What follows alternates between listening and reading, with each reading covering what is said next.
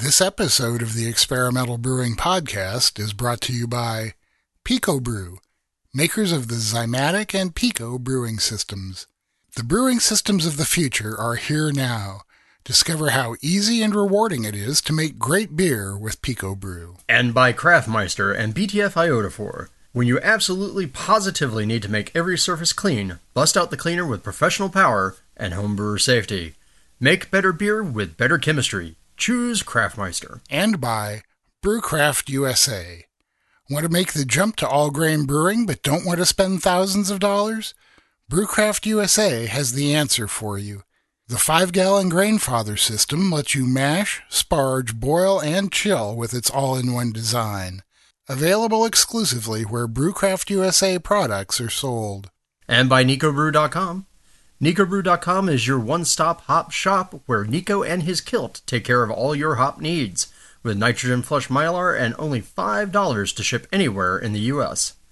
And with great international rates. If you're a pro brewer or homebrew shop owner, get a commercial account at pro.nicobrew.com to take full advantage of Nico and his kilt.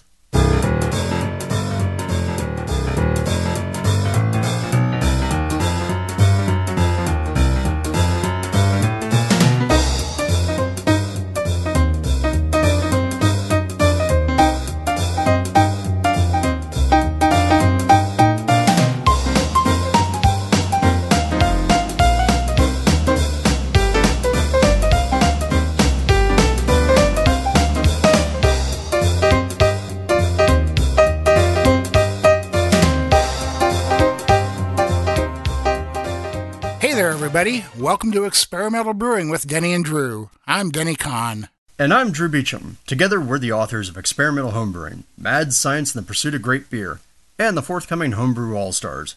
Between the two of us, we have nearly 40 years of homebrewing experience. Now, I'm the guy known for weird beer and strange ideas. And I'm the guy who's known for questioning the conventional wisdom and testing it out to see what works and what doesn't. Alright, so now on today's episode, we'll be tipping our caps to the world of BrewTube, talking about social justice in brewing, talking through our Brew Year's resolutions, and heading back to the Bay Area for an explosive listener tasting and a visit to Rancho El Sully, aka the 21st Amendment's massive new brewery complex in San Leandro, and a chat with brewmaster Sean Sully O'Sullivan. Yeah, that was really fun. And finally, we'll hit you with another round of Ask Denny and Drew, where we try and pretend like we're smarter than we are before we close out the show with our quick tip of the week. We just want to let you know that you can support us on Patreon. It's a great website that lets you contribute whatever amount of money that you feel that the show is worth, or maybe even more than that. So go to Patreon and check out Experimental Brewing. What do we do with the money?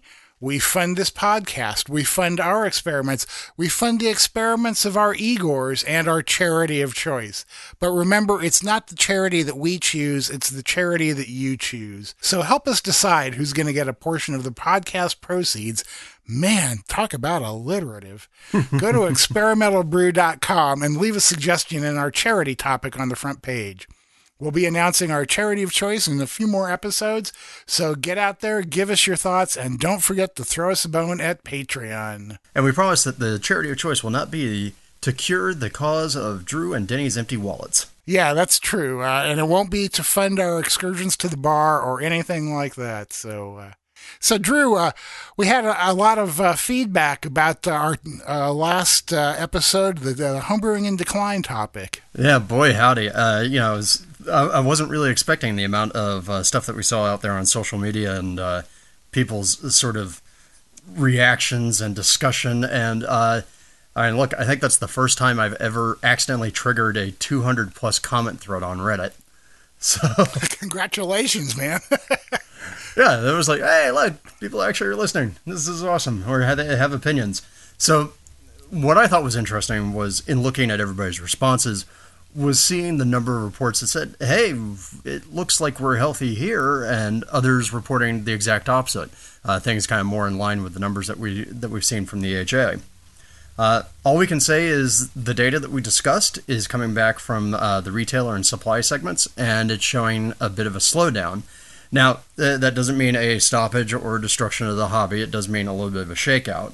But judging from the number of you who are talking about bad service and lackluster supplies at your homebrew shop or frustrating hours, maybe this is exactly what the industry is seeing, a little bit of a shakeout of the less well-run establishments that could kind of survive while homebrewing was on the upswing. I think that's probably very likely, and I think that it kind of mirrors what we're going to see starting to happen with breweries eventually too. You know, there's only so much market for both homebrew stores and breweries. Well, yes, but I personally think the market needs to be bigger and more people need to be out there enjoying beer in all of its forms. Wow, that would be wonderful. Yeah. Well, I will say I would be sad to see too much damage on the homebrew retail side because really most of the people who are out there running retail shops are doing it because it's a great passion of theirs, or at least it started as a great passion of theirs. It may not be after a few years of running a store. But also because right now this is really an incredibly unprecedented time for homebrewers, just in terms of the amount of gear and ingredients and other parts that we're seeing geared towards our segment of the market and the craft brewing market. So it would be a shame to see some of that regress. Yeah, it would. So, well, what do you think, man? Shall we head down to the pub, grab a pint, and talk about the beer life? I will never object to a pint of beer. All righty, we'll be right back from the Experimental Homebrewing Pub with the beer life.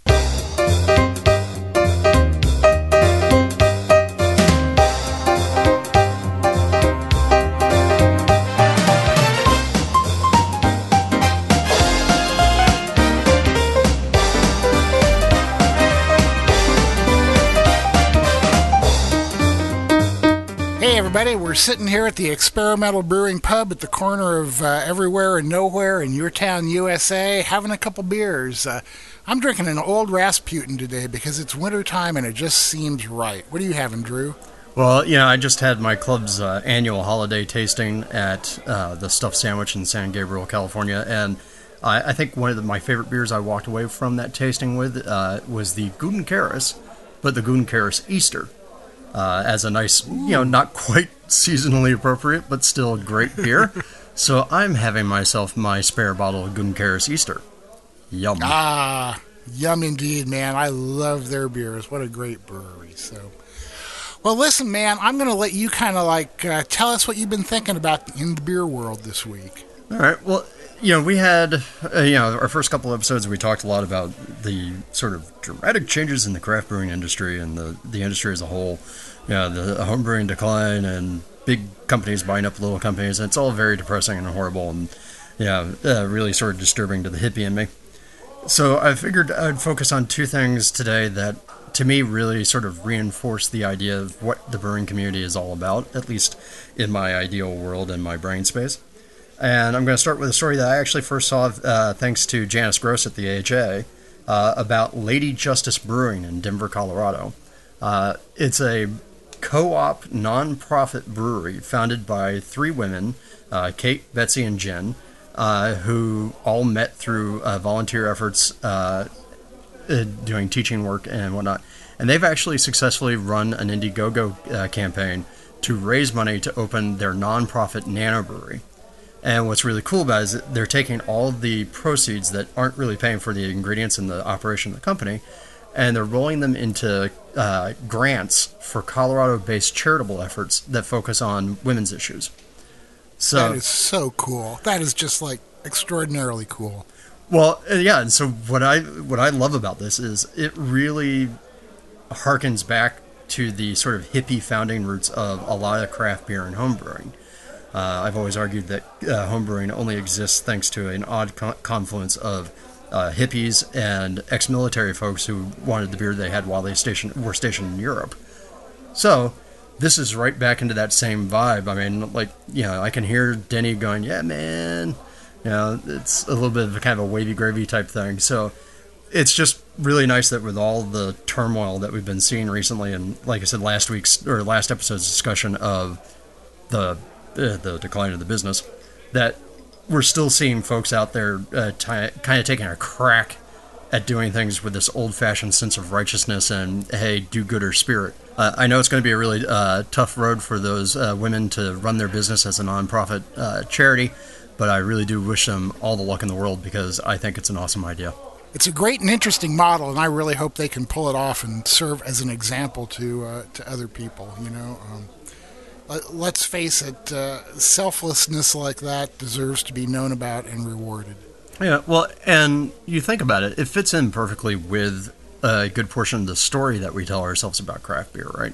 Part of the reason that you go and you support your local brewery or your local homebrew shop is because there's a face that you recognize, a name that you can attach to a company and their products, as opposed to, 12-ounce brown bottle of Faceless Suds. At least this is kind of the story that gets told. And to me, this is really sort of an extension of that same idea because now not only do you have a face, but you also have a cause attached to it. Right. There's some sad news this week in the beer world too, right? Yeah, so one thing I hadn't really ever delved into before the last couple of weeks is this whole community that exists out there online. They call themselves the BrewTube community. And it's literally a bunch of homebrewers from around the world who post videos regularly to YouTube. They have their Homebrew Wednesday, where you'll see a lot of new videos appear on YouTube. And late in November, the community lost kind of one of their big cogs, a man by the name of Paul Wicksteed of New Zealand. Paul was actually featured on the HA website back in 2011, but since then he's published hundreds of videos to YouTube under his username of Time for Another One, and that's capital Time, the numeral 4, another, and the numeral 1. And so he was really responsible for dropping, like I said, 100 plus videos on YouTube, regular, very involved, dropping a lot of knowledge about electric brewing out there. And so you really should go take a look at this community that, frankly, I had no real inkling existed until this happened. But the community right now, they're doing a couple things I think are kind of cool. They've come together, a bunch of the different folks involved have recorded tribute videos to Paul. They are organizing worldwide memorial brews of two of his favorite recipes, his Supercharger American Pale Ale and his Peculiar One Old Ale. And in addition, they're also raising money for helping the family out with their expenses because Paul's death was rather unexpected. So to me, I'm just going to take this as another sign of kind of the strength of the beer community, the things that I really love about our beer community and our homebrew community. So by all means, go check out those videos. They're just legion. You can probably spend hours upon days upon months, get fired from your job, and still not be done with all the BrewTube videos that are out there. So in other words, I think it's time that we raise a toast to Mr. Wicksteed. So to Paul, thank you for sharing your knowledge, and it's a shame that the community has lost you. I agree, man. To you, Paul.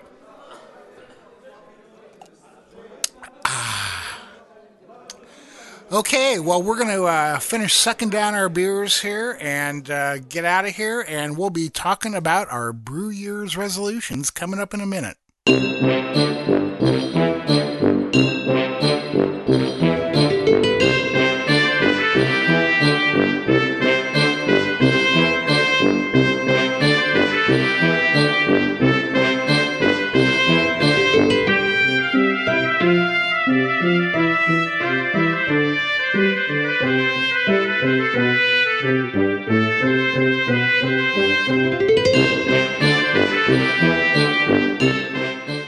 Welcome back to the Experimental Brewing Lab here in Casa Verde in Black Tie, Oregon. Before we get started on our Brew Year's resolutions, I do want to just stop in real quick and check up. Last week we announced our first ever experiment that we're doing with the group, which is our experiment comparing White Labs 001 to Wyeast 1056. Right now we have, I don't know, about 10 brewers in the Igor program who are actively engaged in doing this. This episode will drop on December 23rd, and we will be presenting the results from that experiment in our second episode of January. Remember, again, our schedule is going to be, at least for the foreseeable future, in our first episode of the month, we will announce an experiment, And in our second episode of the month, we will announce the results of a previous experiment. All that information will be both available on the podcast and online at experimentalbrew.com. Again, the first episode of the month, we'll be announcing an experiment. We've got a couple of great hop experiments, it looks like, being ginned up by the community right now. So expect next month it's going to be something hoppy for January. And then around the second episode of January, we'll be announcing our results from our yeast experiment. And we'll be keeping that pattern from going forward. Obviously, this month, we don't have any experiment results to announce this week. So wait for next January. So it's Christmas time. What'd you get me? A big lump of coal so you can stay warm out there in the middle of the woods. I could use that. Although I've got a huge wood pile, so. There you go. All right. Well, so hey, Christmas is around the corner. If you're listening to this as we drop this episode, you've got 2 more days to, really about a day and a half in order to get all your gifts. And then it's time to have fun with the family and open up some presents. But hot on its heels is the start of another arbitrary determined astronomical cycle involving the Earth and the Sun.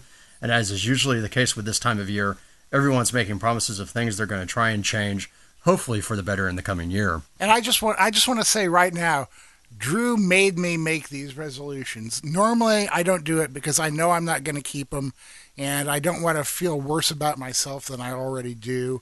But, I've got some in there, too. Well, see, that's the problem there. You're setting yourself up for failure. You have to think positive, and not positive like, I'm positive I'm not going to do these. Jeez. Okay. Always with the negative vibes, Moriarty. Always with the negative vibes. Positive. I'm thinking positive now. All right. Okay, so you start. What's yours? All right, so let's just do this in the good old-fashioned back and forth. So I'm going to start with the most obvious one. Over the last year, or really over the last 2 years, I've been busy writing a couple of books with some foolish butthead. Me too. Imagine that. Yeah, so I haven't had a lot of time to do as much brewing as I used to. I used to brew twice a month, and now I'm lucky if I see twice a quarter. So I went out the other day to go do the inventory in my garage brewery, and I realized that I have sitting there 250 pounds of domestic two-row, 215 pounds of Maris Otter, and over 100 pounds of Pilsner malt sitting in my garage, all in my bulk storage bins. And that really just tells me, hey, you need to get brewing. So my number one resolution for the coming year, more brewing. Yep, and I have to admit that I'm in a similar situation with a similar resolution. I have probably... darn close to 1,000 pounds of grain sitting there, waiting for me to brew. My problem is that I just cannot get my life organized and plan ahead and make time. So my real resolution is to aggregate my fecal matter, as they say, and get my life organized so that I can actually brew more and maybe even make a schedule I can stick to. See, now I'd like to point out, I have a full-time job. You're retired. You have no excuse. I'm retired until, never mind. Let's not go there. Let's just say I need to get more organized so that I can have more time to brew. Well, there you go. All right. So my second one is I need to brew more session beers. So if you've been tracking me at all on Facebook, you might have noticed that I've made some fairly substantial weighty changes in my life over the past year. Boy, has he ever. Yeah, so I think the grand total as of today is 105 pounds down, and part of that was in terms of controlling the beer. So part of what this means is I still really love beer and I still drink beer, but I can't have this Glutenkerous Easter that I've been having all the time. And so I really need to kind of get back into the swing of doing more session beers. So that's my big one. More innovation in the sessionable market. There are a lot of sessionable beers out there, but I think the problem is they usually get a short shrift because people think they're boring. So now I think to do a service to the community, I'm going to have to turn my incredible oddity towards the session. Yeah, and I think that that's a great idea, and I'll give you a hand, because after 3 test batches of my American Mild, I kind of set that aside to do other things, and I fully intend to get back to working on that recipe. So maybe between the two of us, we can come up with something good. There you go. We're going to revolutionize it. Yeah, well, we can try. So my next resolution is to try more new ingredients, and by that I don't mean crap like Drew's Fluffernutter beer. I'm talking about regular, normal old ingredients. A good example is Red X malt. Red X malt has been around for a couple of years at least now. Lots of people are using it, getting lots of great reports on it. Have I tried it yet? No, I haven't because I'm not organized enough. So my general resolution is to try more new ingredients to expand my brewing. And my specific pledge to all of you out there is I will make a 100% Red X beer. Well, so for those of us who aren't plugged into internet forums all day, who makes Red X and what's special about it? Well, that's a good question. Is it Wireman? Is it MFB? I don't even remember who makes it. I'd have to go look to find out. It apparently, if you use it as 100% of your grist in a beer in the mid 50s gravity range, you will turn out with a very red beer with a really wonderful malt flavor to it. That's the wrap. I'm going to try it and find out for myself. All right, and for everybody who's curious, a quick search of the internet shows me that Red X is from Best Malls. Ah, Best. Why, that's my favorite malt store for continental malts. So, and yet you can't be bothered to remember that they made Red X. You are such a horrible fan. it's I'm not like a fanboy of the maltster. I'm a fanboy of the products, and once I try the product, I will remember it. And the reason this whole thing came about is I was in my local homebrew shop the other day, and he had a big bin of it, and I said, this is something I need to do. So anyway, I'm sure that none of you out there really care about that. Drew, what's your next resolution? All right, number 3, which actually ties into your smart-ass remark that you just made. Number 3 for me is to promote the heck out of things that aren't so shocking to people. So in years hallelujah, past... Hallelujah. Now, by the way, I didn't say I'm going to stop doing things to shock people because I really want to test your heart medication. But no, I mean before I became known for things like Saison guacamole or last year's clam chowder Saison, I was known for doing a lot of interesting things that were fairly normal. Like I've been a big promoter of mild for a very, very long time. I love the damn style, and I really want to see it come back. And so I used to push and promote things like that. And part of the problem is you don't get a lot of response out of that. But well, you know what? Who needs response? I just want to make sure the ideas are out there. So I'm going to try and remind people that, you know what? I'm not just all about throwing strange things into beer. Boy, would I love that, man. I would love for you to brew a beer that I could actually drink and make a real comment other than, my, that's interesting. Yeah, you liked the clam chowder Saison, so shut it. I thought it was a very successful experiment. And that brings us to my next resolution, which ties right in, which is to try not to get so grossed out by Drew's beer. Clam chowder, it's like, I don't know, maybe it's my own personal taste preferences, but when you said a Fluffernutter beer, I threw up a little in my mouth, I think you need to go talk to your doctor because it seems like a lot of times when we talk about beer ideas, you end up throwing up in your mouth. I think you might have gastrointestinal issues. Yeah, well, then that's no, never mind. We're not going there either. Anyway, I promise that I will not get so grossed out by Drew's beers, and I will try and be supportive of his weird ideas. Oh, thank you, buddy. You're welcome. All right. For me, I think the next 2 are kind of back-to-back, so I'm just going to combine them together. I need to get back to better note-taking. When I first started brewing, I was obsessive about my notes, much in the vein that Denny is. But over time, and as I've just learned my system, and as I've learned other things, my notes have become slightly more lackadaisical. So, I pledged to myself and the universe at large that this year I will be better about note-taking, and I'll also be better about not letting things get stacked up in the brewery. Right now, I think I have about 20 kegs that need to be finished cleaning and be broken down and all that sort of fun stuff. And the problem is that this little bit right here ties back into part of the problem of getting more brewing done. Because whenever I walk into the brewery and I see this giant pile of stainless steel that needs maintenance, it just sort of sucks all the energy right out of the room and takes the wind out of my brewing sails. So yeah, I need to get better about doing that so I can actually keep brewing. Yeah, that would help. That would help.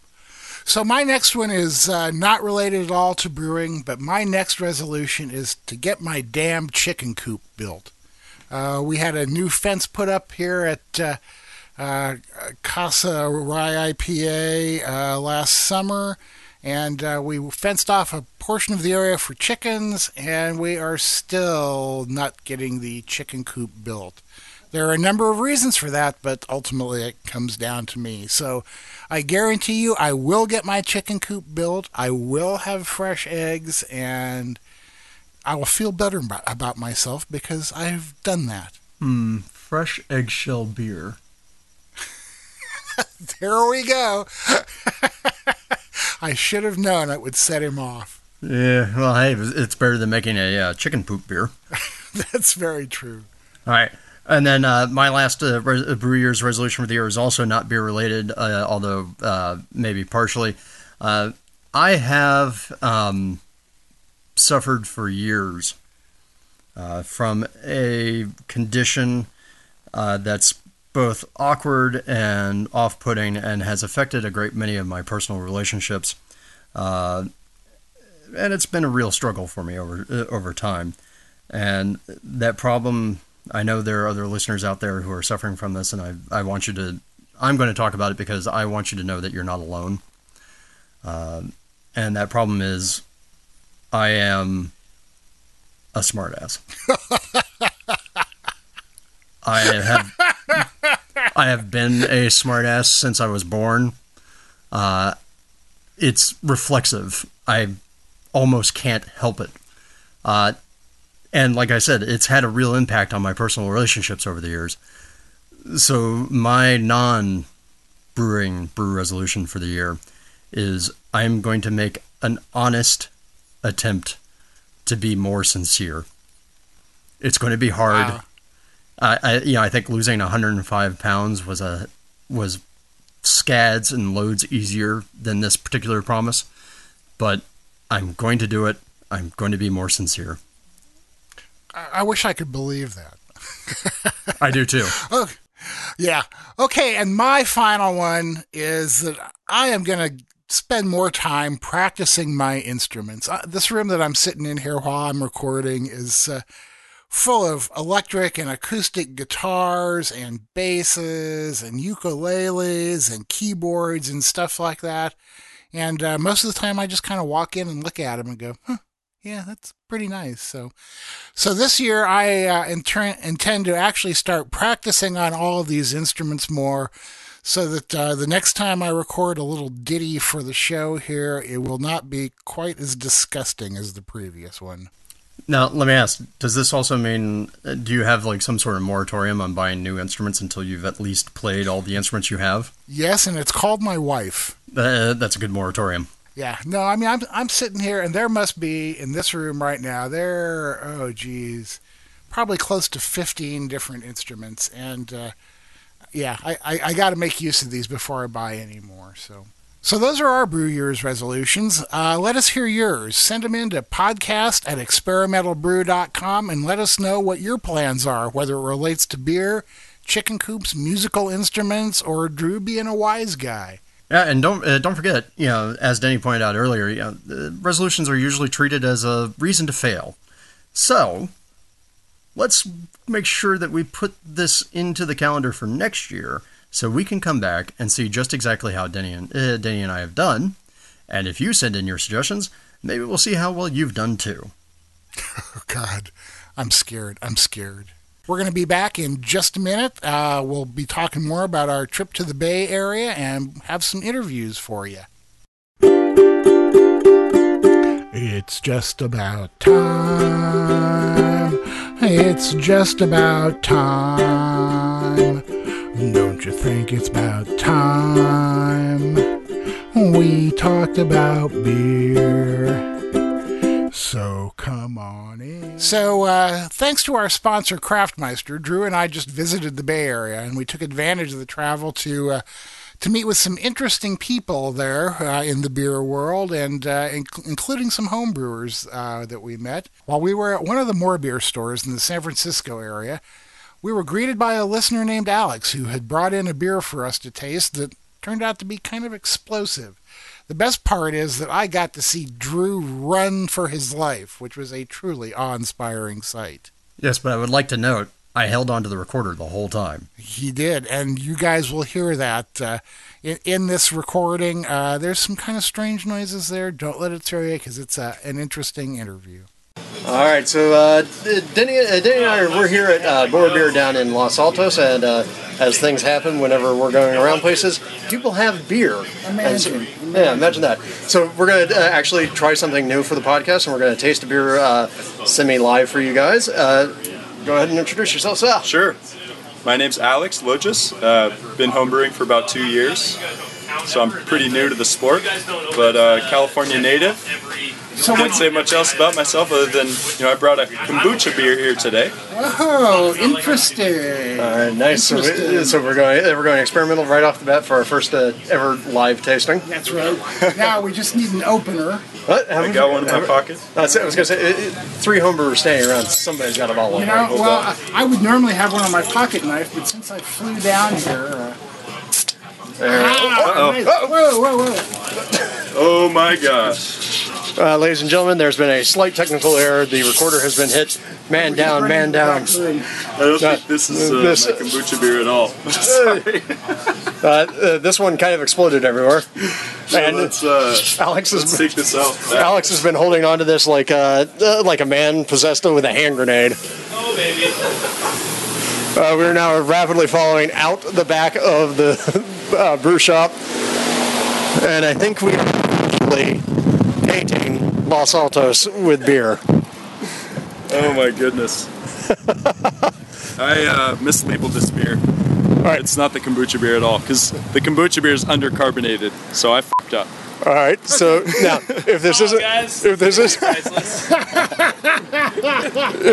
the kombucha beer, then what fresh hell do we have in front of us? I'm pretty sure it's a double IPA. Yeah, it's a very gassy double IPA. Yes, very gassy. All right, let's give this it a shot anyway. And let no man say we will not try a beer. All right, so just a touch there. Okay. Let's tell us a little bit about the double IPA. So this was an experiment, actually, for me to learn about whirlpool hopping and trying to get, hop flavor out of the hops. It's a few months old, so there's less aroma than was initially present, but it's got a lot of Simcoe, Citra, Cascade, and Nelson Sauvin. Okay. In the whirlpool, and that's definitely in that grapey character. You taste that? Yeah. Now, why do we think this is such an explosive double IPA? Well, I think I've been trying to dial in my carbonation, and I think still working on it. Huh? Yeah, definitely working on it. And I thought that I was just putting in the wrong amount of priming sugar, but I think it's actually filtration. There's a little bit of trub in the bottom of this batch in every bottle. And so I think that's providing nucleation sites, even though it's not over-carbonated, for it just to express itself instantly once the bottle gets open. Well, I mean, it's definitely, the carbonation in it is brisk. Uh-huh. So we do still have that going on here. But, you may be right, because, I don't get any sort of infection or anything like that. Except that I've never seen that happen before. It's a good theory, and there's a first time for everything. And by the way, folks listening, this bottle really did kind of paint everywhere. Ceiling? Yeah, right. I would not want to be the cleaner at the More Beer in Los Altos tonight. I think I accidentally spritzed Denny in the face. Yeah, that's true. Yeah, I'll be wearing this beer for the rest of the day. Denny got hit. The recorder got hit. Everything's okay. Reminder to self: buy a waterproof casing for the recorder before more beer tastings. And face masks. I think like face masks would be a good thing. Now, and you said this is a couple months old now. It is. Yeah, I think it's about 4 months old. It's still got a nice hop character in terms of the flavor. I'm not getting as much in terms of the aroma, right. And I think that's just natural because of the age. But yeah, I try to keep the bitterness low too and focus more on the flavor and aroma. I've noticed it didn't have. Do you notice a spice with the hops? It didn't have that before, but now I find it's kind of There's Well, a little bit of that coming through in the aftertaste. Yeah, a little cinnamon type thing, which to me usually says if it's not a Belgian yeast in here, then something else is coming in, which would also go with the carbonation. Yeah, I think that you have some sort of infection in there. You think I do? Yeah. Just minor, Yeah. not anything big. Nothing has taken over. I think what you need to do is see if this kind of reaction gets more pronounced over the next coming months. Well, yeah, how many more of these do you have? It was like that instantly after Really? kind of the priming period after 2 weeks. And if you look in the bottom, there's always like a little bit of top pellets the left three over. most common causes that I see of a gusher like that are an infection, over priming, or bottling before fermentation was complete. Yep. Now, what was the gravity when you bottled this? I'd have to check my notes. Okay. Not sure. You don't recall it seeming unnaturally high or anything like that? No, and I usually make sure to wait until gravity's stable, right? Do a couple subsequent gravity readings and make sure it's remains stable. Well, all I can say then is we can conclude that it's inconclusive. Is there something about the flavor that makes you think it could be infected? It's just that cinnamon spicy phenol in the finish. Yeah, and the fact that I'm not getting as much hop flavor as I would expect from what you described kind of makes me feel like maybe it's been like eaten up by some bugs. Yeah. But I mean, again, I think, what is still there in the beer it shows exactly, like you hit what you were going for in terms of, restrained bitterness, a lot of hop flavor, and sort of a build-up towards hop aroma. But obviously, over time, the hop aroma has gone down, and possibly also due to some other material. But, I mean, yeah, it's definitely you're on the right track for what it is that you want. Although, next time, I think probably maybe a little less vigorous bottling. Yeah, man, I would say brew this recipe again. And see what happens. See if you can find out what happened this time, and just really control your process tightly the next time and see what happens. Because I think I'm with Drew. I think that you have the basics of a really great beer here. Yep. There you go. All right. So I think this has been our first episode of, or first segment of Tasting the Homebrew. Thanks, Alex. Cheers, buddy. Cheers. Thank you, guys. Thanks. That was fun. In our last episode, we talked to Jay Goodwin of the Rare Barrel. This time, while we were in San Francisco, we're going to bring you another brewer, a little man by the name of Sean Sully O'Sullivan, who just opened up this massive new playground that we took to calling Rancho El Sully. He has all the toys. Oh, no, it's not all the toys. It's all the toys. Right. Everything from computer-controlled massive German brewing systems with offset calandrias, ground-level hop tanks that are designed to be pressurized and blown up into giant fermenters, a superb canning line, and a tasting room that's made of walls of cans. The man really has built himself sort of this glorious location, and it's really strange to think it all started from this wee little brew pub located just a few blocks away from a ballpark.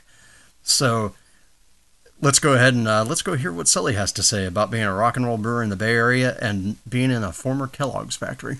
All right, so hey everybody, we are at the 21st Amendment Brewery, the actual production brewery over in San Leandro, and I'm sitting here in the production office with Denny and Sully. Hey. Yeah, so hey, we've been enjoying a nice little tour of the facility, plus I think I had a toaster pastry, Denny. I had the Session IPA. There you Down go. to earth. Yep, Down to earth. And I just want to say, because everybody knows how I feel about Session IPAs, it was damn good. I didn't have to pay to tell you that either, did I? Well, Not that we're disclosing. that's right. All right, so Sully, real quick, introduce yourself to our audience. I'm sure they know who you are. Yeah, I'm Sean O'Sullivan. I'm the brewmaster and co-founder of the 21st Amendment Brewery. We've got facilities in San Francisco. We've got our new space here in San Leandro, where we're sitting right now, like you said. We also do some brewing out in Cold Spring, Minnesota, and this craft beer movement is unbelievable right now. I mean, this is it's crazy times. Yeah, you started with a wee little teeny brew pub. Yeah, we started with a little 12-barrel brewery in San Francisco, literally making about 950 barrels a year. Now we've got tanks out here where the capacity could be, we could get to that capacity in like one day. So, if you would have told me 15 years ago that I would have opened a brewery with a 100-barrel brew house and up 250 to 300,000 barrels of capacity, I would have kicked you in the shins and just walked out of the room because. And most importantly, the toys. All the toys. The toys are amazing. The toys are expensive toys, and they sometimes don't want to play with you. And so they need to be tended to, it's been a lot of fun. Well, they're all German and temperamental, right? Yeah, they're German. Yeah, they're German and very exact. Hang on a sec. I'm going to try putting that there. All right. Okay. All right. And so, as a sort of our warm-up question here to you, Sully, and the non-softball question, what's your favorite curse word? My favorite curse word would have to be, I think it's Okay. Yeah, there we go. 2 for 2. Yeah, we're doing well, but my nuns would still wash out your mouth. So yeah, actually, but I have a 12-year-old son, the boy. If anybody follows me on social media, and so I'm actually really good about when you have a kid, you have to you got to temper your language. So you're trying to present the world that you want the kid to see, not the world that actually is. Yeah, and he also gets freaked out when he cusses. He's like, "What, Dad?" Yeah, sorry, I'll go do something else now. Or go punish myself. Yeah. All right. So, real quick, how'd you get started into the beer world? And what's the first real beer memory that you have of good beer? Well, I mean, I have had several jobs. So I lived in Southern California in my 20s after I graduated from UCLA. I was a political science major. Actually graduated as a psychology major. Clearly, I was struggling with what to do, but I was, maintaining that liberal arts degree passion that, I just went in with. I was really into photography. I wanted to be a photographer. That's what and I actually was a photographer a while. I shot for a local weekly in Los Angeles, did a lot of punk rock club photography as well as political stuff. Worked at CNN as a producer for a little bit, worked at a community darkroom in Santa Monica, but then couldn't really pay the bills, so I ended up working at this law firm as a paralegal in Los Angeles. Thought I was going to go to law school or business school, start homebrewing. My mid to late 20s was like, oh my God, we can make alcohol and beer and this tastes great. And there wasn't really a huge big craft brew scene in Southern California back then.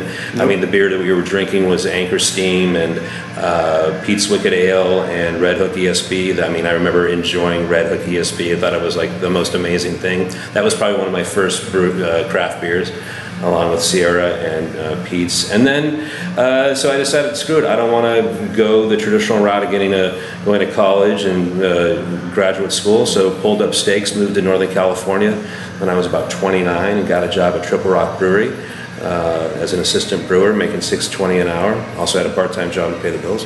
And that, so those were my really early memories of getting involved in craft beer. Really, the whole arc started at Triple Rock, though. I mean, I had the assistant brewer at the time, Sean Donnelly, told me, people are going to know this. They know this place. Triple Rock was well known. It was like might have been the third brew pub to open in the state of California when the law changed. And so he said that to me, and it's true. I mean, I was able to get jobs and kind of move my career along, and eventually, met my business partner and wrote a business plan and opened up our place. It was that easy too. And the business plan never had any of this vision in your head? No, it did not at all. I mean, really, it was just about opening this single spot. Nico Fraitia was, a theater major living in Los Angeles, which means he was, his life was, dedicated to working in restaurants and managing restaurants. And so he had that background, and when he met me, he was writing for the Beer Celebrator magazine, and we did a tour at Triple Rock, and then we later met at UC Davis taking beer courses there. And so I was the brewer, and he was the restaurant guy, and that's all we were going to do, was just really that one, little spot. And then it went forward. We started canning our beer in a little 2-head cask brewing system filler in 2005, and kicking out a whopping 15 cases an hour with our two most popular beers, Watermelon Wheat and IPA. And people, it really caught on, so we decided to take it to the next level. And we didn't have the money to build a new brewery, nor did we want to, because we were shy about money. But Pete Schlossberg got in our ear about contract brewing, or what we call partner brewing, because we really kind of own the brewery when we're doing it. There's not a brew it, forget it kind of attitude. and our plan was to to buy a larger canning filler and drop into a local regional brewery like Firestone Walker or Gordon Biersch or Sudenwork, and kind of went down that path, but it didn't materialize. So we started looking in the Midwest and found a place out in Cold Spring, Minnesota, and we started brewing there in 2008 and brewed 1,000 barrels of beer, and then ran out of capacity and had to build a new brewery, and that's why we're here. That was a long story. Okay. I can start over again if you want. I can do the whole thing in French too if you want me to. French, Spanish, and if you're able to, German. Sorry, I talked my mouth up there. Well, I was going to say, I mean, it's interesting because it seems like you guys, for a tiny little brew pub, you've been on the forefront of a couple of things that now seem to be relatively standard in the craft beer world. One is the idea of partner brewing. Like, I remember when you guys started that, it was still very much looked down on, and now we're seeing a lot of places do that. Yep. And then also definitely way ahead on the curve on the canning thing. Yep, absolutely. So, I mean, congratulations on that little bit of foresight. Thank you. I mean, it was interesting because the partner brewing thing, contract brewing, kind of it was like a 4-letter word. Like in the late 90s, there was a lot of bad beer that was out there. I'd still say it's a 4-letter word amongst like hardcore enthusiasts. Hardcore enthusiasts, yes, you're absolutely. But average beer drinker doesn't really know, or I don't really think care about it. I mean, and so we never hid from it. We always told people what we were doing. We're contract brewing or partner brewing. In Cold Spring, we're out there. I mean, I fly a lot. If you read any of the Instagram feed, if you're not looking at my food or my son, it's an airplane. We people out there, we work really closely with them, and I think it's really paid off.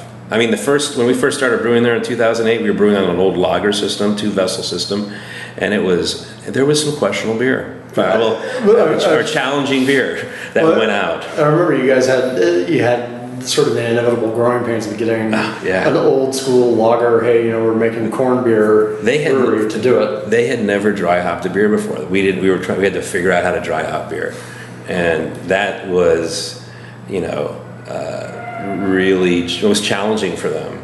And like you said, it was industrial strength Midwestern lagers, and so to come out there with watermelon and hops.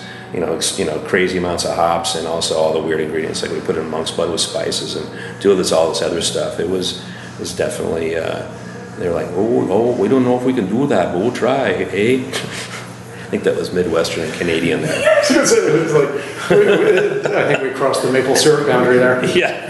All right. So one of my favorite questions, just for the fact of making people stop and think, omitting the word balance.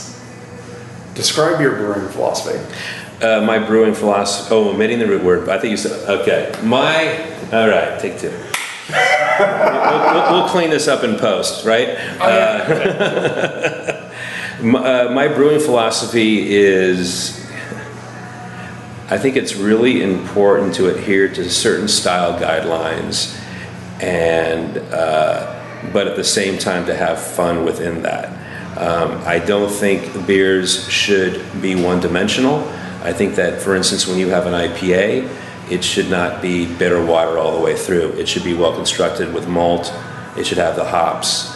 The bitterness can actually be pulled back because your perception of an IPA, I'm using this as an example, you don't have to hit people over the head with the bitterness. You can almost like suggest it in a lot of ways. But really, every beer has to finish dry. It needs to finish dry. I don't like a lot of residual sweetness, even though I do like a little bit of what's happening, I think, right now in the industry is because the DP of a lot of pale malt is so high that people are fighting with finishing gravities.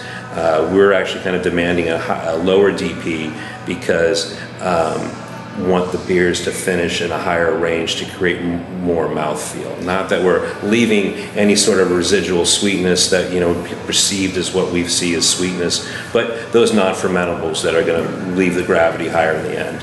And so for everybody who's listening and doesn't understand DP, Sully's talking about diastatic power, which is basically the enzyme strength of the malt. Exactly. That to basically produce very short-chain sugars, which are easily fermentable. Now, I was going to say, one of the things I noticed is both with Denny's experience with the Back to Earth session IPA. Down to Earth. Or Down to Earth. Actually, that's going to be the name of the next beer. Thank you. Hey, okay. Royalty check. All right. So Down to Earth session IPA, which he liked because it did have that residual maltiness. And then also with the toaster pastry, which I just had, which is your sort of commemorative India red ale-ish thing, because we're here in the middle of an old Kellogg's factory. Yep.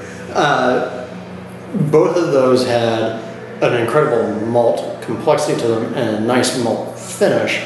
But really one of the points that I think a lot of people miss out on, because people are so used to the idea of like so much crystal malt, is there's a difference between malt and sweetness. Exactly. And so the beers that you have are dry, but they still have a nice maltiness to them. And you hit the nail right on the head. I mean, I think look at classic West Coast brewing, like going back to the IPA recipe is the omission of crystal malt. I mean, our Brewford IPA is just pale malt, Munich malt, and a really light Karastan, 15L. It's not even really a crystal, I don't think. And just a little bit of, and that, I think when you put crystal malt in, like what you were talking about, you end up having a fight in your mouth, essentially over flavor. You have to compensate that residual sweetness that's in the malt from too much crystal malt with more hop bitterness, and you end up having this cloudy, murky moment where you're like, what am I? And you don't even want to drink it anywhere. I mean, my goal, I think, of any brewer is that I want you to have a beer and another beer and another beer and another beer and another beer, and if the beer's too sweet in the finish, then you don't want to have that second or third beer. So you've heard it here, folks. Sully wants to encourage repeat drinking. Responsible repeat drinking. Well, but I mean, I think part of what RRD. Part of what you're describing is what I think of as that sort of flavor muddling that I always talk about. Hey, the beer just tastes brown. Yeah. It tastes like it's at war with itself. Yeah, you're exactly right. I mean, even though there's a lot of Cara Munich, there's one of my favorite malts in the toaster pastry, the India Red Ale you're talking about, the 7080 Baird Crystal that I love. It's a malt that's in Red Rock, a Triple Rock. It's one of the first brews I ever brewed. Love that beer. But there's some biscuit malt in there, but there isn't like a lot of crystal malt. It's like it's a little homebrew of a recipe. I mean, there's like 5 or 6 malts in there. You also talked about like you homebrewed that recipe first, then kind of scaled up as a super secret ninja project. Yeah. Toaster pastry, for what we're talking about, was our homage to the Kellogg plant that we're sitting in right now. So where our brewery is in a former Kellogg's plant where they made cereals and Pop-Tarts. We couldn't call a beer Pop-Tart because we'd be sued. So we're calling it toaster pastry, which is the neutral, term. And so I was homebrewing recipe. I knew that we were going to brew this beer here. So last year and a half ago, I started doing homebrew versions of this. I still homebrew. A lot of the recipes that we have here started off as homebrews. So I did a couple versions of that, and then brewed a couple versions at our pub in San Francisco. And the name was always different because I didn't want to use this name yet. I wanted this to come out of the can. This is the first new beer coming out of the brewery. And so, it was called, blah, blah, blah IPA and Ales for ALS beer. And it was just sort of this clandestine ninja project, like you said. And, it was, then we unleashed it on the world as toaster pastry in this 19.2 ounce can. And, the plug is that it tastes like the direction was, what would it be like to drink a Pop-Tart, to bite into a Pop-Tart. So that biscuit malt really helps out with the crust. And then we have a lot of late hopping, which is really popular right now. The last half-hour boil, there's like 5 or 6 additions, and there's like 2 pounds per barrel of dry hopping. And it's just, it has this raspberry jammy kind of quality to it. Yeah, it's impressively fruity, nicely bitter, and you've got that wonderful sort of biscuit type flavor in there. Yeah. So it's really well done. Thank you. And I think the lesson, by the way, for everybody to take away is you can own a 100-barrel brewery and still be homebrewed. So keep brewing, and then you'll have your own 100-barrel brewery. All right. So next question is, which brew do you find yourself longing to drink? Which brew do I find myself longing to drink? We actually just brewed it. We have a new beer. This is like plug time here at the 21st Amendment with Sully. Don't forget the check. So we did a couple of brews of at the pub in 12 Barrel System of a beer called El Sully, which is a Mexican lager, and I just find myself being drawn to lighter beers right now. Maybe because I'm aging, and but I'm getting some hop fatigue. I mean, like IPAs are ubiquitous; they're not going away, but I am actually a fan of Coors Light. That's every brewer has a dirty little secret. And mine is a 6-pack of Coors Light in cans in the back of my fridge. So I thought, well, wouldn't it be fun to kind of make a beer, not that, but something similar to it? And so I wanted to brew a Mexican lager. And so we've just canned a beer called El Sully, which maybe is why I like it right now because my name's on it. But it's pale malt, Vienna malt, and flaked maize. It's a WLP 940 Mexican lager yeast. It's 17 IBUs. It's Magnum and Northern Brewer. It's a really simple recipe. We put it out in about 23 to 28 days, and it's so easy to drink. It's dangerously easy to drink. So I think we're christening the patio over here is going to be Rancho El Sully. It is Rancho El Sully, yes. I like that actually. There you go. Another idea. Ta-da! See, I come to visit, and it's market research day. So to be truthful, my dirty little secret is I really like chiladas. Do you? Yeah. Yeah, like a nice Sunday chilada. It's a terrible thing, but it's not terrible. I mean, it's really about the family of beer, and the problem is that these beers have been marginalized in our craft beer brewing world because they're perceived to be not great. You remember that craft beer movie that came out years ago that Greg Cook from Stone. I'm a craft brewer, and I don't think I edited it, but I'm not putting corn in my beer. I'm not putting rice in my beer. Guess what? I'm putting corn in my beer, and I'm not afraid to say it now. It's coming around. It's coming around. There are judicious, well-made applications for adjuncts of all varieties. Well, you're very astute in saying that, sir, with your erudite kind of way. But what it really comes down to, I think what he was saying in that video was that it really represented kind of the larger, the predatory tactics of those larger breweries and what they were putting out there. So not so much about the ingredients. No, but at the same time, it's the point of use ingredients because you like what they give you, not because of an advantage that they give you. Yeah, exactly. All right. So most unusual beery thing you've ever done? That would have to be our Marooned on Hog Island oyster stout. I mean, look, anytime you add a seafood to a beer, there's potential for trouble. And the goal, so this is a beer that we did with Hog Island Oyster Company. We brewed this beer at our pub way back in the day, and it was really an excuse to eat oysters and drink beer. And it was kind of like, I'm going to put my chocolate in your peanut butter kind of experience, and that's what we did. And there's a history of this that Michael Jackson's written about, and about in England where there's an abundance of oysters, and certainly they're not lost on, there's stouts out there. And so we would, we'd eat the oyster meat, and we'd collect the brine and the shells, which had a little tendon still left on it, and the next morning we would, put it in the boil, and that became the oyster stout. And the idea is that the salinity from the brine, as well as maybe some calcium from the shell that precipitates into the beer, that it's part of the brewing process and adds silkiness or mouthfeel to the beer. So we flash forward. We just brewed this beer again called Marooned on Hog Island with our friends up at Hog Island Oyster Company. We use their Sweetwater oysters.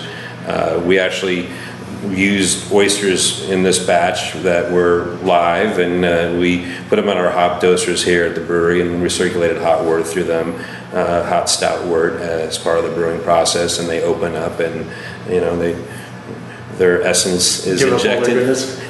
Essence is injected into the brew, and then afterwards we open up the baskets, and we actually ate the oysters that were cooked essentially in the wort. So really interesting beer. I mean, the base beer is an oatmeal stout, but it's fun to eat and drink. Now, at this point in time, I want to turn to Denny and say, see, look, my clam chowder saison that I made you brew, not that unusual. No, it was. Well, it's interesting because the idea came to me from Grant Johnson, who was the brewer at Marin Brewing Company a long time ago. He was one of the first brewers I met when I first started working at Triple Rock. And he would homebrew an oyster stout, and he would actually take oysters and dry hop his stout with them. And he would give you the bottle, and he would open up like, wow, it smelled like oysters. It tasted like oysters. Ours is that it's just so subtle and soft, because I don't think that you can package and sell a fishy beer. That would be my concern. Well, and that was like the clam chowder saison ended up tasting more like a very silky herbal saison. Yeah, right. With a little bit of brininess to it. So, and I think that's about the right target level to go for seafood. And I'm arguing that we need to have a meat bar at like one of these beer festivals where it's the bacon beers, the seafood beers, and everything else. Meat beers, just to make everybody freak out. I just stopped listening after you said bacon. It'll be the non-vegan beer festival. All right. Got time for like another one more.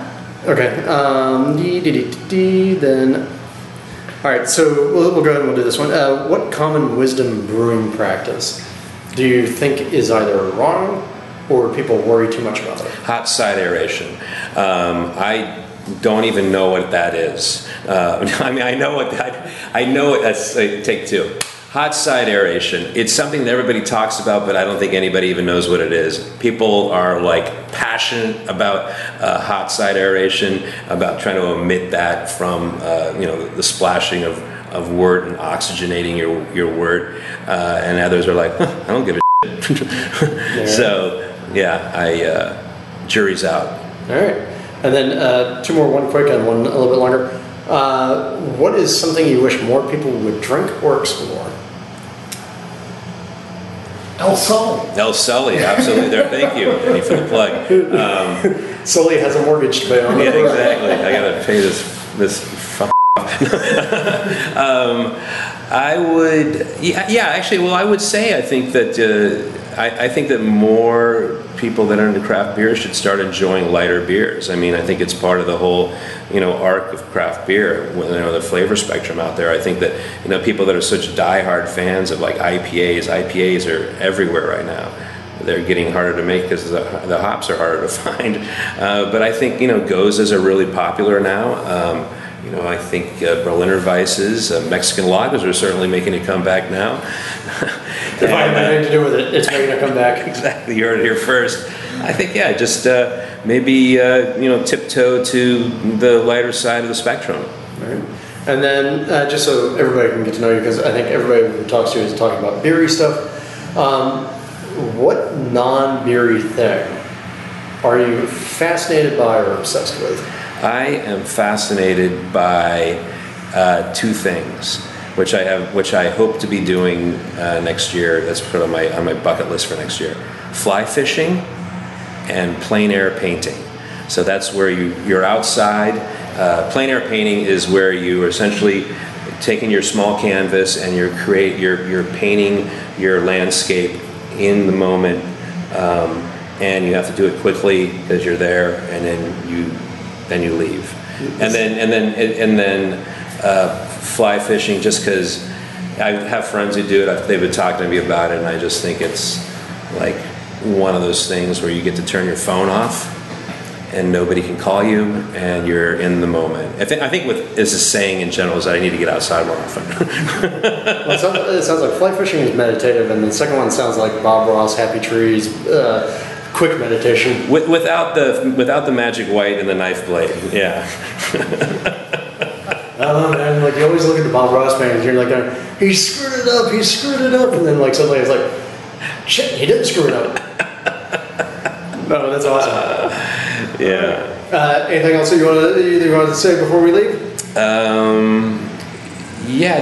Drink beer, but don't take it too seriously, and get outside more often. Awesome. Right on. Thank you, sir. Thank you. All right. Yeah. All right. So, hey, this has been Sully, Denny, and Drew at the 21A Brewery in San Leandro. Stop by, have a couple of beers, enjoy the Rancho El Sully. And while you're drinking El Sully. Exactly. So, but in the meanwhile, definitely come down. San Leandro is starting to get their own little brew scene, and you can have a nice little tour of the area. Absolutely.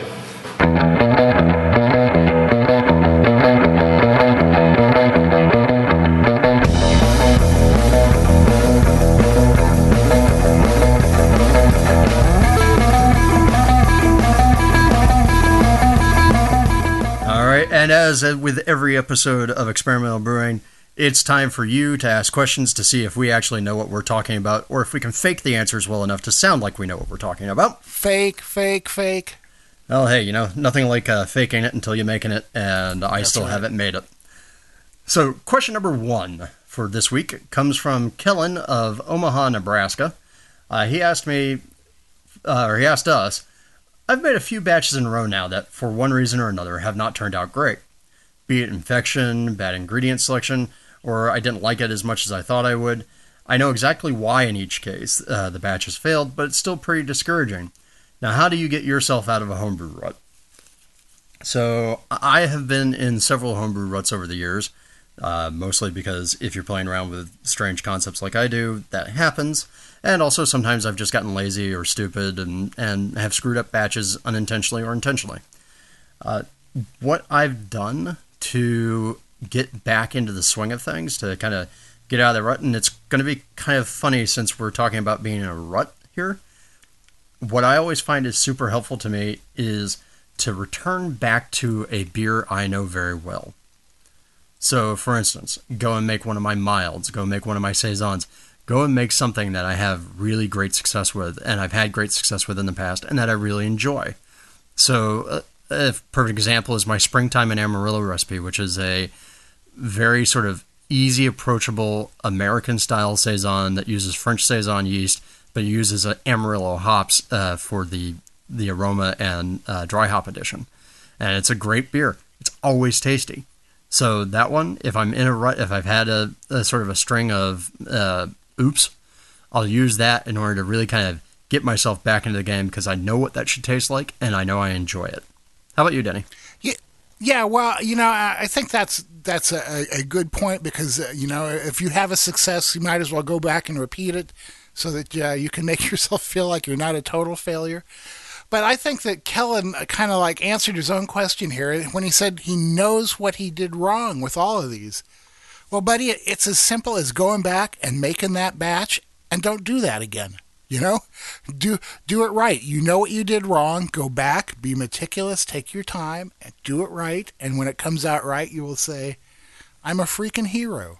So it's pretty easy.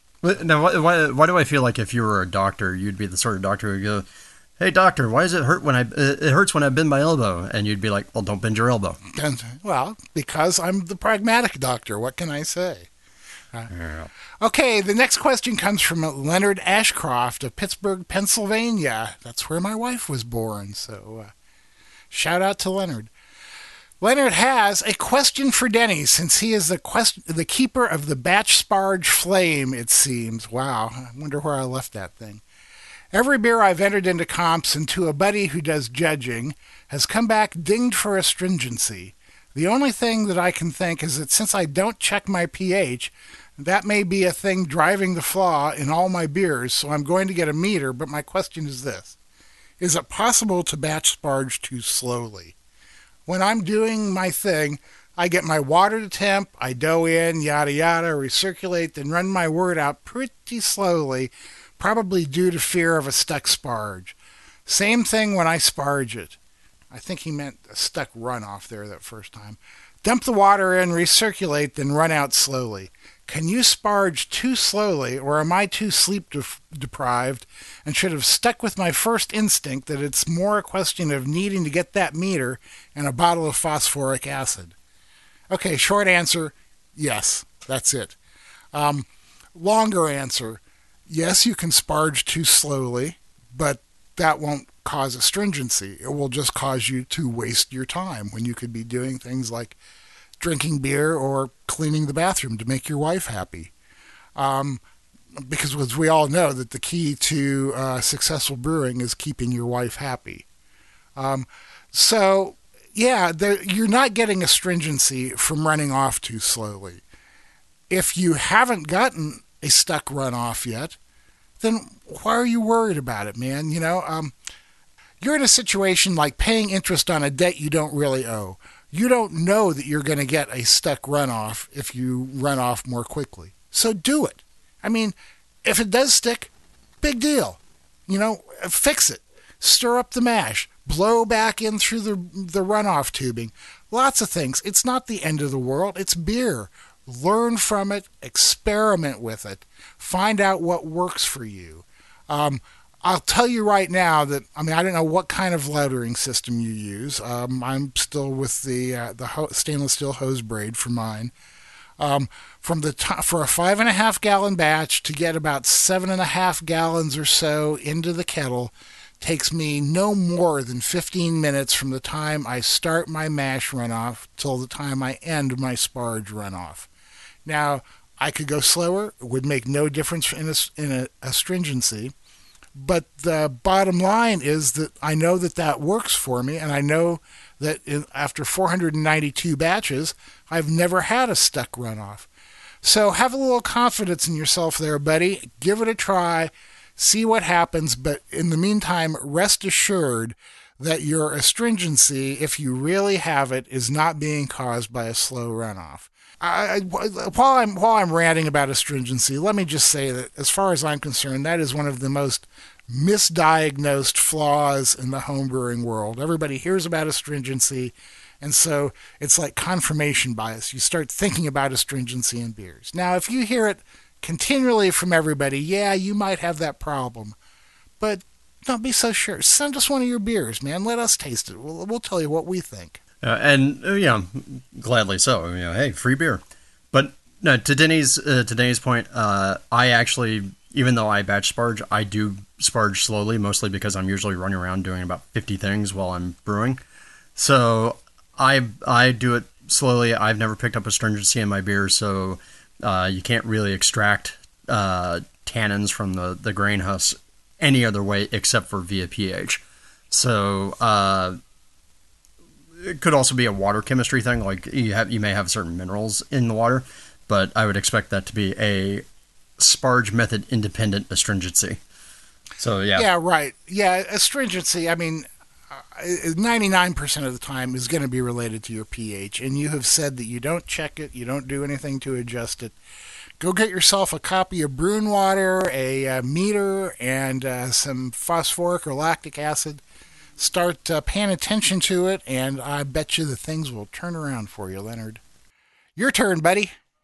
All right, question number 3 comes from Uberg33K on Reddit, who says, you can bill me as that pain in the butt from the Immaculate Brewery. Runs his website, immaculateBrewery.com.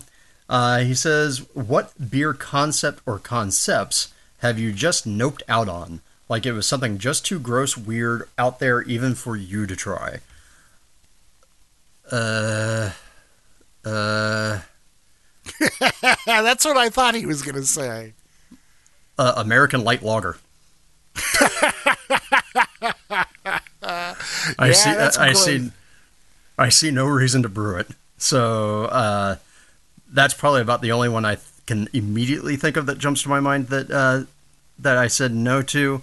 Although I'm fairly certain. Okay.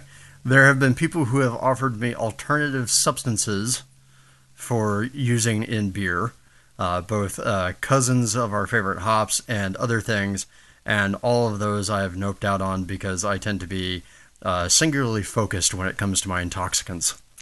But in terms of concepts, I only really do have one hard and fast rule about things I will not add to beer, other than possible sources of pathogens, is any of the allium family. What I mean by that is garlic, onions, leeks, shallots, etc.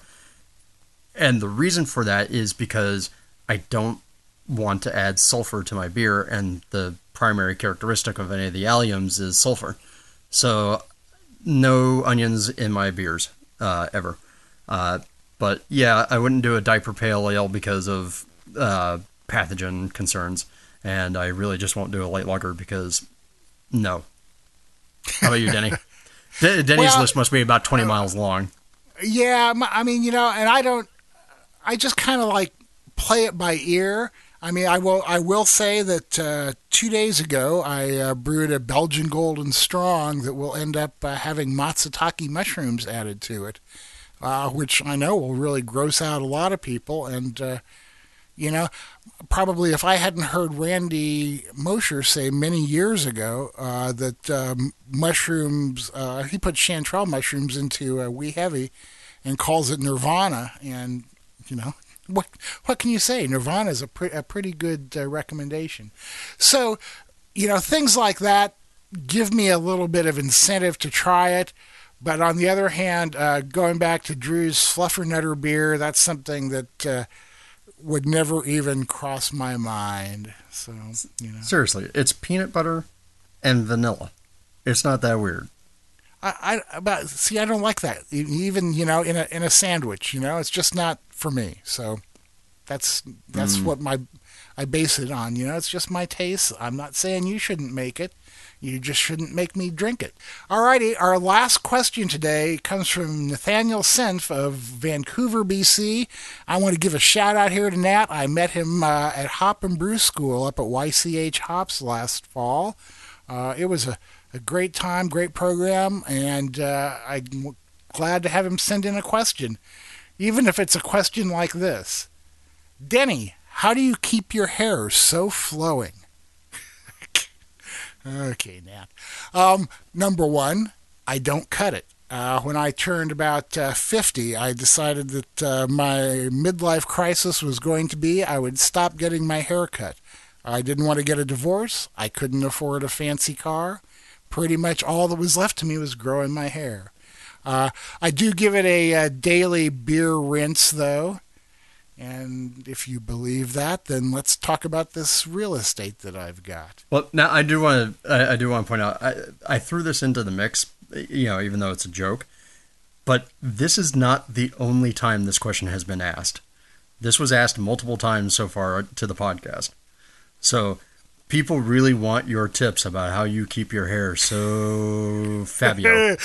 Yeah, okay. Well, we'll make a special section of the website for that. How's that? Yes, expect a full video YouTube treatment, possible animations, along with a graph, and maybe we'll get the Igors involved to do an experiment comparing Denny's hair treatment to other commercial hair treatments to see how their hair fares and whether or not Denny really is maintaining the best hair that he possibly can for the least amount of effort. Don't hold your breath. Okay, that's about enough of this silliness for today, man. Why don't you wrap it up for us? All right, well, before we head out, we're going to get our quick tip of the week. Beerstone is that ugly brown stain that we see in our kettles and our carboys and our other fermenters, sometimes in your kegs, depending upon what you're doing to them. And I see a lot of people out there recommending how to clean it. Oh, you know, you just got to throw a lot of caustic at it or a lot of PBW or a lot of Craftmeister brewery wash. I'm going to tell you right now, you're doing it the wrong way. And the reason is basic chemistry. So calcium oxalate, aka Beerstone, is an organic salt that will bind onto metals and binds proteins and all that sort of fun stuff. It is already fairly basic. You do not get rid of the salt with a basic cleaner. You get rid of it with an acid. So, if you find yourself facing Beerstone, which I guarantee your brew kettle will probably have unless you clean it on a regular basis, the easiest thing in the universe to do is to make yourself an acidic solution. Say, take some citric acid and a bunch of hot water, put that in your beer kettle, let it sit for 5 minutes. Don't do anything, just let it sit. Nice hot acid solution in the bath. Come back, dump out the acid, and you can wipe off the Beerstone with a paper towel. And it just peels right off. It's actually a really super satisfying feeling when you watch that happen. So no more like getting in there with harsh cleaners and scrubbing with a scrubby, you know, trying desperately to get rid of it.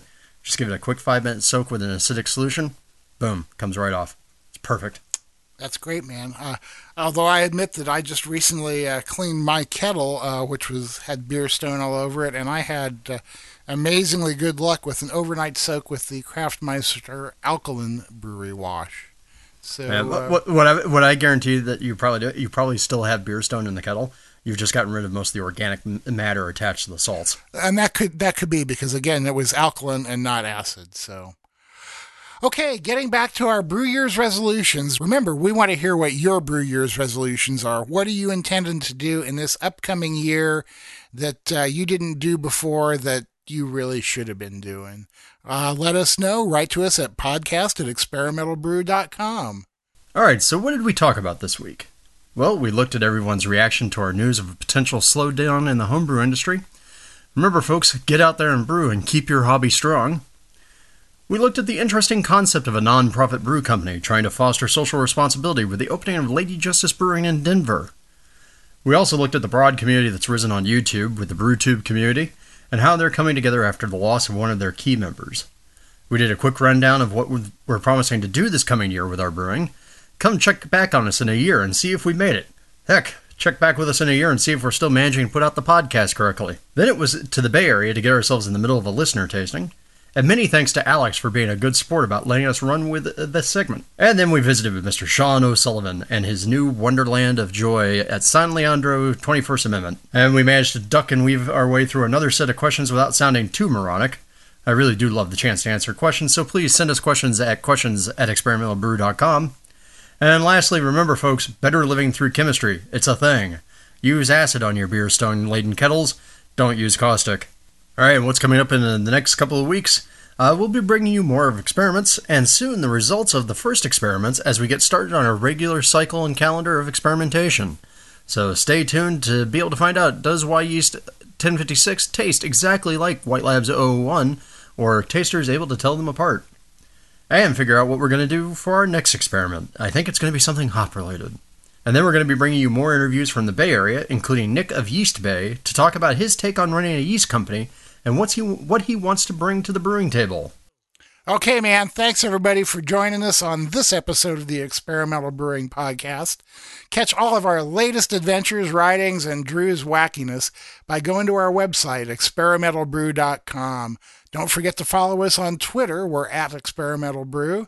We're on Facebook. We're on Instagram. And God knows where Drew has us these days. Don't forget that if you want to write to each of us individually, you can email us at denny@experimentalbrew.com or drew@experimentalbrew.com. So until our next episode, remember, brew experimentally. Or brew wacky. We'll see you on the next episode of Experimental Brewing.